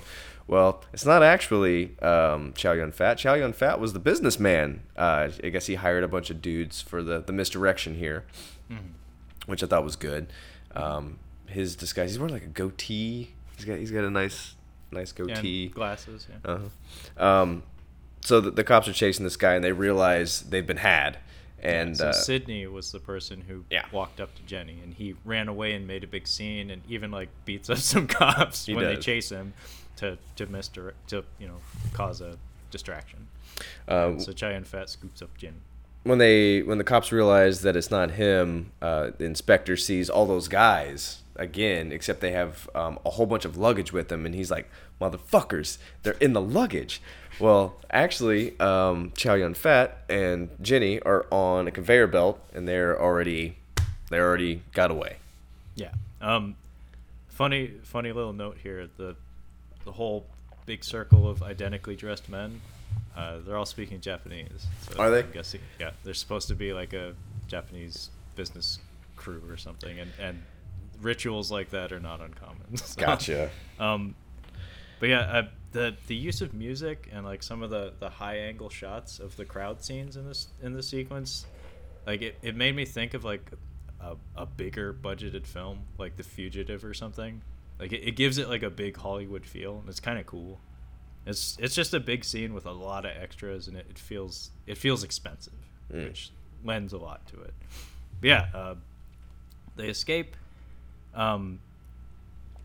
Sidney gets interrogated, and Danny Lee is very suspicious of him because Sidney's like pretending to be drunk, and like the cops are just like, whatever, you're full of shit. Yeah. We get that slimy, smelly looking superior guy. Like I think he's the commissioner or something. He takes him off the case. Yeah, he says you're off the case because you have a boner for the suspect. And And then we get a shot of Danny Lee smoking alone in the station. It's kind of a interesting moment, and instead of Jesus iconography or Catholic stuff, he has like a Chinese Confucius, deity I next to him. think. Yeah, and Chow Yun-fat promises Jenny he won't kill again. By the way, I swear I will not kill anyone. I swear I will not kill anyone. She even says at one point, like, he promised he wouldn't kill anybody anymore. Oh, that comes up. Yeah, that's coming up in the house shootout. You don't know what movie you're in, ma'am. So yeah, this is So Chang, by the way, is put in charge of this case now. Chang, yeah. who has failed at every turn. And I think this is where we revisit the parking lot. Yes. This was really awkward. So Chang is tailing Sidney now because he was in the room when they interrogated him, and it was very clear that there was something suspicious about him and that he most likely knew the killer. So Chang is tailing him very poorly, as always. And Paul Yao, I think, shoots Chang. Yeah. And we get this crazy car chase where it's like, yeah, it's Chang chasing Sidney and Chang being chased by Paul Yao. Yeah. So it's like all the secondary characters chasing each other. It's It's like the B plot chase. It's the B plot chase. Yeah, it's pretty useless. I'm like, why are we in another chase now? Like, this chase is inconsequential. But this is where the Chow Yun-fat and Sidney meet back up, correct? Yeah. So Sidney comes back to the house, and Chang manages to like get to his driveway, but passes out because, of course, Chang. Yeah. And what comes of this, though, is that Paul Yao was involved in this chase as well, and so he knows roughly where Sidney is. And what happens is that Danny Lee, Chang is taken to a hospital and dies, actually. And we get kind of a neat moment where we cut back to him smoking alone, and as it so happens, he wasn't alone the whole time, because we see the end of that sequence told out of sequence, where Chang walks up to him and they share a cigarette together, and Chang says some motivational shit like, you can't win forever, but you can't lose forever either. Yeah. And it's like, yeah, that's kind of cool. But yeah, Chang dies, but he tells Danny Lee where Sidney went. So now Danny knows where the killer is, and he's pissed off because he's always pissed, and he hops on a motorcycle, and Paul Yao follows him. So now everybody knows where the killer is. Yeah, this is where everybody knows where Sidney's house is. This is where he jumps off the motorcycle. That was cool. That dismount, look, it was extraneous as all hell. It looked dangerous as fuck, but it fucking he pulls cool. it off. Yeah. He rolls up to Chow Yun-Fat's house. His BFF gave him like all these guns. He's like, here, you can use all my guns, all my ammunition, and Chow Yun-Fat has got his really nice white suit on, so you know that the end is coming really soon. He's packing up the car with guns, with the bag of guns, and he looks and he sees him. He sees the inspector running up, so he goes back in the house. And this is where we have the moment with the detective and Jenny. This is where she has a gun on him at one point. Yeah, I really, really like this part actually. So what happens is there's a standoff, another one, where Danny Lee has Chow Yun-Fat at gunpoint in Sidney's house, and Jenny walks into the room, and I think what causes the violence to ensue is that directly preceding this, we see a bunch of dudes in white. Yeah. They're like throwing a ball around in front of the house, and we had mentioned these guys in white, so you know they're gonna come into play a little later. But one of them comes in like through a back door, and Chow Yun-Fat shoots him, so someone who's coming up behind Danny Lee, and in reaction, Danny Lee shoots Chow Yun-Fat in the arm. Yeah. And then in the chaos, because it was a reflex, I don't think he meant to kill him or anything. Guns are strewn out across the floor, and Jenny comes to Chow Yun-Fat's protection, manages to get a pistol, and she points it at Danny Lee, and she's like, "Back off! I'll shoot you! I swear it!" And Danny Lee does this thing where he just like very slowly moves out of the path of the pistol. Yeah, because he's not threatened at all because he knows she can't see, and she accidentally pulls the trigger, and her face like speaks volumes, where she's just like, "Oh my God, is he dead? Did I kill him?" And Chow Yun-Fat's like, there. Like, no, not really. So yeah, now this is where now they're unloading putty dudes. So instead of one goon, it's like everybody in the pool.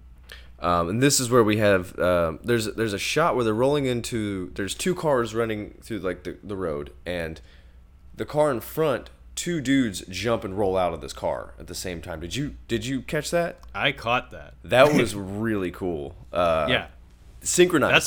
That's how you exit a vehicle. That's how you exit a vehicle. Yeah. They shoot the crap out of these guys and they escape. They a lot of people die. Paul Yao shows up with some sort of shotgun with like explosive rounds in it or something. Yeah, it's kind of funny actually, because like a whole bunch of people get shot and everybody's in white, and then this tiny dude in a black suit steps out from behind the corner and goes boom, and this big fireball blows into the wall.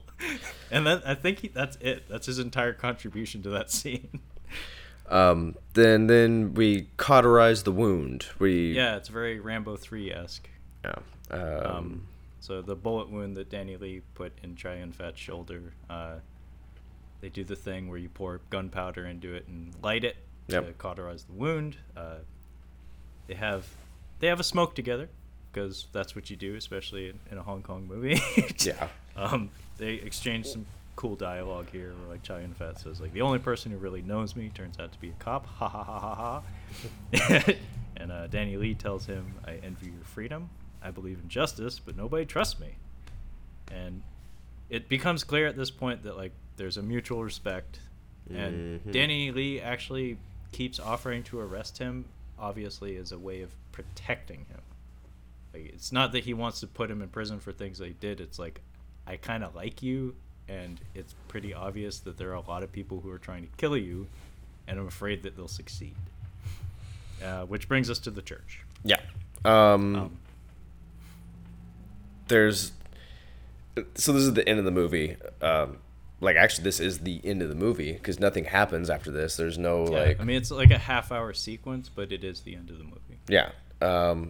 Basically, it's the church shootout. They're back at the. Well, before the shootout, though, Sidney gets his last ride into the sunset. Oh yeah. There's a ticking clock element to the story now, where Jenny has mentioned a couple times up to this point that her vision is getting worse. When Chow Yun-fat first talked to her, she had mentioned that she could only see shadows, but before that she could see shapes, like she could see outlines of people. Now he's like waving candles in front of her face and she sees nothing, which again, ticking clock, we gotta hurry. So we cross-cut between Chow Yun-fat and Danny Lee having more bro talk in the church, and fucking Sidney. He goes to Boss Wang's house again, Yeah. to plead with Boss Wang to let Chow Yun-fat go, give him his money, and we'll all be good. Pretty awesome sequence here. Sidney goes into the house and again, using his trick hand where he's like, oh, my hand doesn't work right. He fakes them out and manages to kill a whole bunch of dudes. Unfortunately, not enough dudes because there's a whole truckload of them in the house. Yeah. And he gets the shit kicked out of him. Yeah, he does not make it. Yeah. So Sidney manages to escape. I believe he does get the money, but he's mortally wounded. And unfortunately, he's not driving well enough to escape Boss Wang and Paul Yao.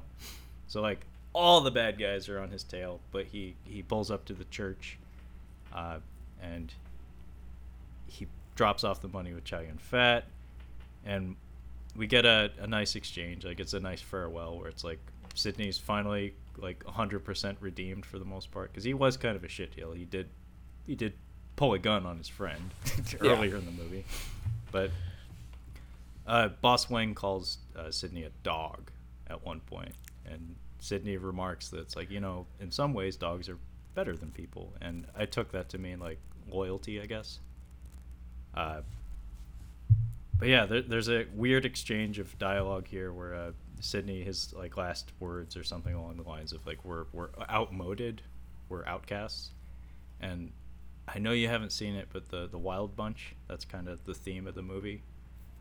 And this sequence that's about to unfold kind of reminded me of that as well. So I wouldn't be surprised if John Woo was a fan of the Wild Bunch, because there are some parallels. Gotcha. But yeah, church fight. You've seen Face Off, right? It's a church fight. Except 1,000 times better, because the church fight in Face Off was just like a boat chase. It's like two gunshots. John Travolta gets stabbed in the leg, and then they're on boats. Oh, that's pretty much That's whole. it. That's and it. then guy from Gladiator gets shot. Yeah. Guy with Scarface, Irish guy or whatever. So yeah, this is a whole big shootout. I was half paying attention at this point because I'm like, okay, it's a shootout. I'm like kind of getting I was kind of like looking at my notes a little bit and like, okay, shooting out. Oh, shotgun shells was cool. Yeah, shotguns in John Woo movies are always spectacular. A lot of jump shots. This is a pretty long. Yeah, a lot of diving. This is a long shootout. I think it's only matched by when Beatrix kills the Crazy 88. Like, that is a freakishly long sequence. She's just running through people. Well, you need to see Hard Boiled then, because I'm not kidding. Like, The Killer, I think, is the superior film, but Hard Boiled in terms of long, violent shootouts, maybe the top of the heap. Like, I think the hospital scene in Hard Boiled is like 40 minutes long. No shit. Of just sustained violence. Wow. It's like Dead Alive, but with guns instead of zombies. But there's some really cool moments in here. Really cheesy stuff that I love because, I don't know, they can only do it in Hong Kong movies. Like, if an American movie did this kind of stuff, not only would people be saying, oh, that's so gay, it would also be laughed at the theater. Like the moment when So like the gunfight begins with like Danny Lee and Jenny both trying to convince Chow Yun-fat that's like we should leave. And Chow Yun-fat, by the way, euthanized Sydney, and he killed him. He shot him because he was mortally wounded to begin with, and Sydney asked for it. And whatever. They're both professionals. And Chow Yun-fat has this emotional breakdown where he's like, I got no place to go. These people obviously I got no place to go. That's exactly what I just thought. I saw your face. Chow Yun-fat has this breakdown, and he says the line, and then he says, these guys will chase me to the ends of the earth. It's either me or them. So he decides to make a stand, even though it's probably ill-advised. Yeah. And when the fighting begins in earnest, it's just him. Like he's shooting all the bad guys, and it's just bodies coming through the doors and the windows and the ceiling and everything. Yeah. It's like the Foot Clan invading April O'Neil's apartment. That's exactly what I was thinking. It's the Foot Clan. And then when things start to go bad, though, Danny Lee has this moment in slow motion, of course. We've neglected to mention just how much slow motion is in this film. Danny Lee, cries out and comes to his aid, and Chow Yun-fat's smile when he joins the fray is just beautiful. It's like, yeah, my boy. And then we get a back-to-back moment. It's very X-Men Origins like. Ass to ass. Back-to-back. And this is where the scaffolding sequence that you had mentioned, very, very, very similar to Die Hard 2, happens here. So the sequence you had mentioned from Die Hard 2 is, the T-1000 fighting John McClane. They're standing on scaffolding. They're dressed up as like painters. And there's this beat in the Die Hard sequence where Bruce Willis is rolling on the ground and like taking shots whenever his arms are stretched to the ceiling. And I think that was copied directly from this movie, except it was done 1,000 times better in The Killer. Is that where he's rolling and there's like no human way, there's no possible way he could be hitting anything? Like he's rolling so aggressively and you're like, how is he hitting anything? What makes it bad is not only that he's hitting them, but that he's rolling actually very slowly. And I think part of the reason they had him roll slow is because there's like squibs going off on the ground near him. And if you got the timing wrong, you could like blow up Bruce Willis, which would be expensive and costly. I think that Die Hard is the only Bruce Willis movie I actually like. I honestly like. I've seen a lot of Bruce Willis movies, and I think that's the Fifth Element. I mean, yeah, I do like The Fifth Element, but that's there's so much going on with that movie that it's not really just Bruce Willis. He only has like one sequence where he's really Bruce Willis. It's a Luc Besson movie. Yeah, it's not a Bruce Willis movie. It's more Mila Jovovich's movie than his. I agree, but the only scene where he gets to be Bruce Willis is the shootout with Chris Tucker, and that feels like it was just there for the trailer. Yeah, just to get Americans to go see the movie. Yeah, and Chris Tucker steals those scenes anyway because he's screaming the whole time. But I was thinking when he shoots out the floor underneath. The timing on that was great. Well, yeah, I'm trying to think of like maybe Die Hard 3 is good too, but that's the Jeremy Irons and Samuel L. Jackson show. Like that's their movie, in my opinion. Well, I'd have to scratch my head on that one. But you mean you don't love the super duper special edition of Mercury Rising? Nope. A film that should be in everyone's home. Oh, gosh. I'm sorry. Striking Distance. Never seen it. It's not good. What about Death Becomes Her? I remember liking that when I was little. Death Becomes Her is fun. I'm going to have to rewatch that. It's not a traditional Bruce Willis movie. I'd say it's more the Goldie Hawn and Meryl Streep show, but... Well, yeah, as well. Yeah. I forget. I think that was Barry Levinson directed that. I think it's more his product than any of the actors, though. Whoever directed it. I could be wrong. I think I hate The Last Boy Scout the most of his movies. My brother talks about that one a lot, and not in a positive manner. No, it's the worst Bruce Willis performance because he's just so much more his hungover John McClane self than normal. It's awful. Sorry. Well, I will defend the Jackal. I will say that much. Okay. Fair enough. There's a nice moment here where our heroes start getting shot Mhm. And like I said, John Woo movie, so our heroes have to get shot 20 times before they die. Yeah. Danny Lee gets shot in the gut, and we get this really awesome editing moment where the sound drops out when he gets hit, and then a dove drops down. I know, I saw that It dove. puts out a candle. I saw that dove. How many Chinese crew members were throwing doves at candles like Oh all my afternoon gosh. just I to wonder- get that shot? I wonder how many die on set, because I don't know how long he has them for, but some of them have to die. Like, I'm sure, but we don't talk about that. we don't talk about that. Paul Yao arrives and he makes his big entrance by shooting Chow Yun Fat, Mhm. and obviously the fight's not going in their favor at this point. It's kind of, again, very melodramatic, very cheesy, but the escalation in the fighting happens when the statue of Maria gets blown up. Mhm. And that's when the choir music kicks in. It's pretty fucking beautiful.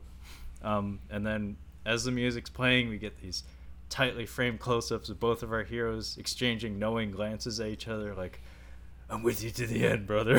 Yeah. It's pretty fucking great. And then I actually wrote an article about just this, like, one or two shots. Our heroes get their second wind, kill a whole fuck ton of dudes, and then they start to take the fight outside the church. Mhm. So they start head for the doors, and this super cheesy 80s music starts playing, and they do like the super badass walk in slow motion to the door, and they tell each other how much they love each other and how much they identify with each other, and then freeze frame. We get a pair of freeze frames of their faces smiling at each other, and it's like just their faces in the frame. It's fucking beautiful. I put it on my list of the manliest man moments in cinema ever. Oh, I've seen some manly man moments, but yeah. It's just amazing. And again, for traditional American audiences, I'm sure they're like, "Oh, it's okay." The manliest man moment I think I've ever seen in a movie is when Brendan Gleeson in Braveheart, his dad got shot with an arrow, and he's chugging whiskey, and they're about to cauterize his wound. Him drinking the whiskey, and then like knowing what's about to happen, like that's probably the manliest thing I've ever seen. No, I put that one up on my list. I also put Cameron Poe walking to the head of the plane in Con Air Got shot. when he's like something about like I don't believe in miracles or something like that, but he's like, I'm gonna show you that God does exist, I'm gonna Bubba, show you or what God whatever. does exist. I thought you were talking about when he gets shot in the arm and he just keeps walking like he's a That's the fucking scene. Terminator. That's the Oh scene. yeah, yeah. He gets shot in the arm and he just goes, and he keeps walking. Jeez. He doesn't flinch. Yeah, no, he doesn't even notice that he's been shot in the arm. Yeah, I put that moment on my list. At the killer moment was number 4, and then number 1 was from Sanjuro. No, it's from Yojimbo, which I don't think you've seen. Actually, I have to go to Barnes & Noble after we get done here. Steph's gone this weekend, and I'm getting her Christmas gifts together and wrapped up. I had one more I need to go to Barnes & Noble for, but I think they have a Criterion Collection section at Barnes & Noble, because I was looking online to buy Kagemusha. And I'm like, oh, Barnes & Noble. I'm like, we have a huge one just down the road. So I was going to go over there and get hers. I'm going to see if I can get that. I was going to go with whatever Criterion Collection movie I've been looking for that's there. And Yojimbo was on there as well. Be mindful, Criterion just announced a streaming service. I like having the... Me too.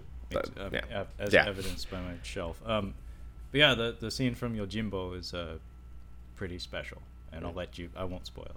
Okay. It's just a very badass thing happens in Yojimbo. I'm excited. Anyway, I'm hoping they have Yojimbo, because I'm going to go buy it. back to the badassery of the killer. We get outside the church and we have a standoff. Boss Wang has somehow managed to grab hold of Jenny. He shoots the priest, by the way. That's how you know he's a bad guy. Yeah. Because the priest was trying to help Jenny escape out the back door. And it's this little, like, friendly-looking guy with glasses and a robe. He does Yeah. the As soon as the Maria statue blows up, he does spectacles, testicles, wallet, and watch. Yeah. he's like, oh, no. That's gonna be a bitch to clean up. And yeah, we get this standoff where Danny Lee has Paul Yao captive, by the way.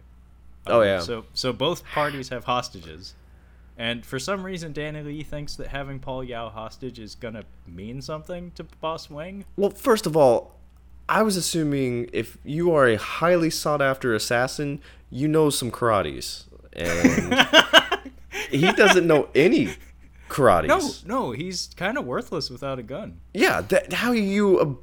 That's the difference between a $300,000 hit and a $1 million hit. Is the $1 million hit knows martial arts? Yeah. By the way, Chow Yun-fat was the $1 million hit. Exactly. That's exactly my point. Yeah.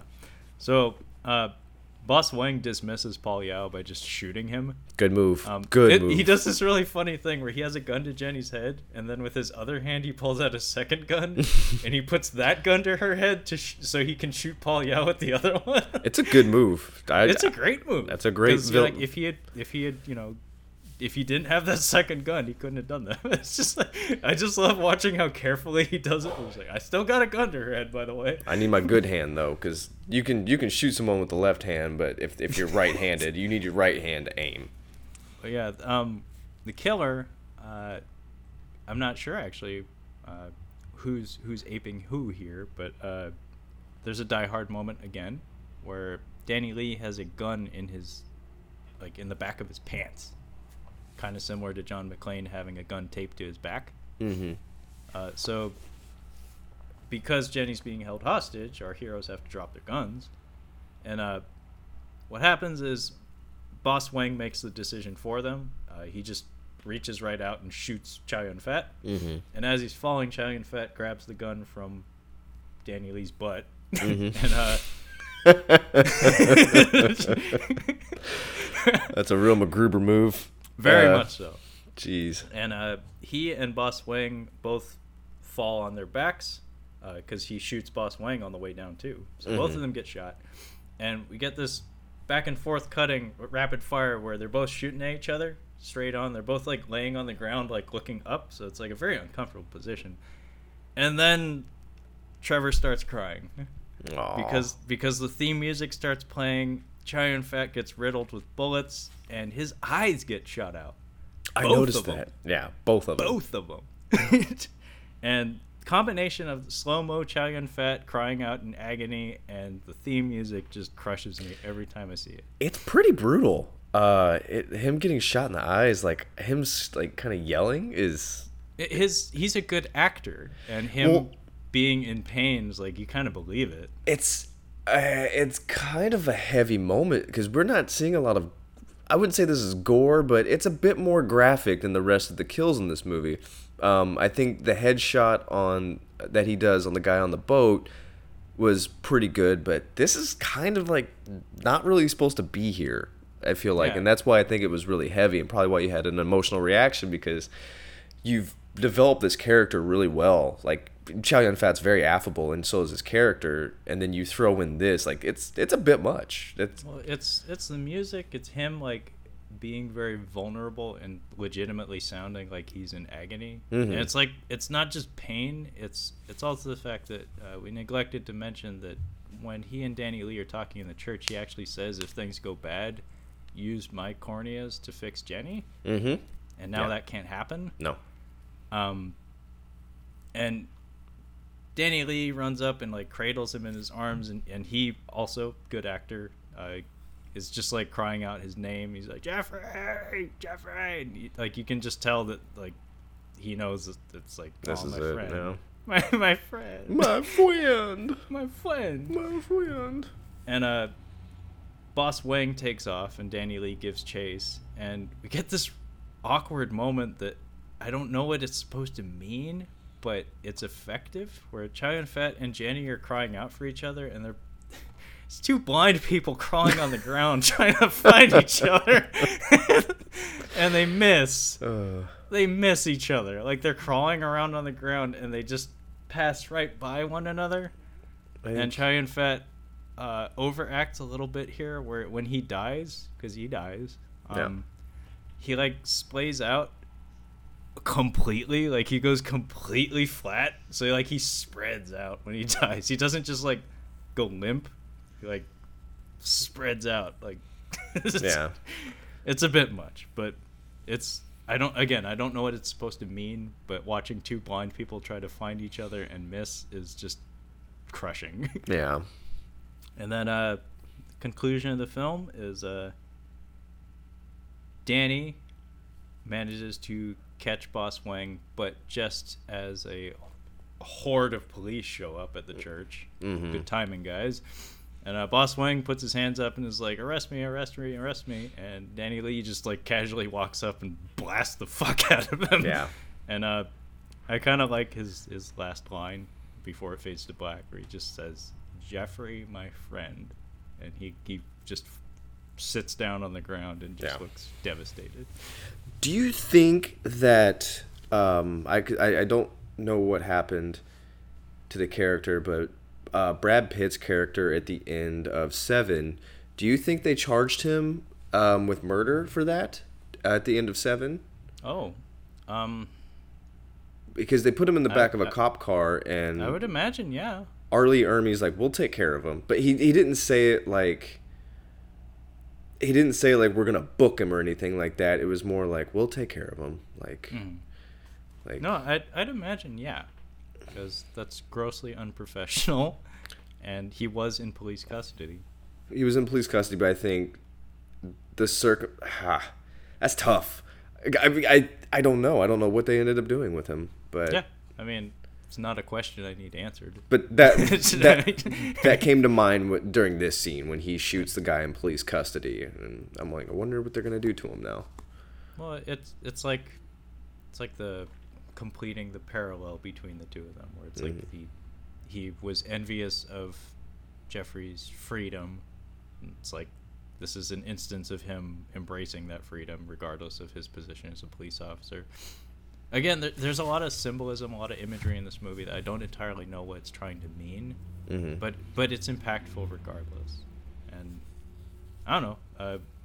Would you be interested in seeing any other like Hong Kong era John Woo movies? You know, I've seen quite a few of his American films, and I think that if you consider this to be his best movie, it may not be his most popular Hong Kong production. But if this is your favorite one, I probably won't. Because I'd have to say that this is my favorite of the movies I've seen of his. I'll probably leave it at that. Okay, that's fair. Just because I can see so much of Face Off, like, and I can see where it doesn't work very well in Face Off. It works really well here. Like I said, there's a lot of themes in, like, I'll just say Asian movies, because it is kind of a more universal thing. Like, themes of brotherhood, like relationships like this, don't often manifest in American films because, you know, no homo. Yeah. Because there's that fear that especially the audience in the 90s, will misinterpret it and make a big stink about it.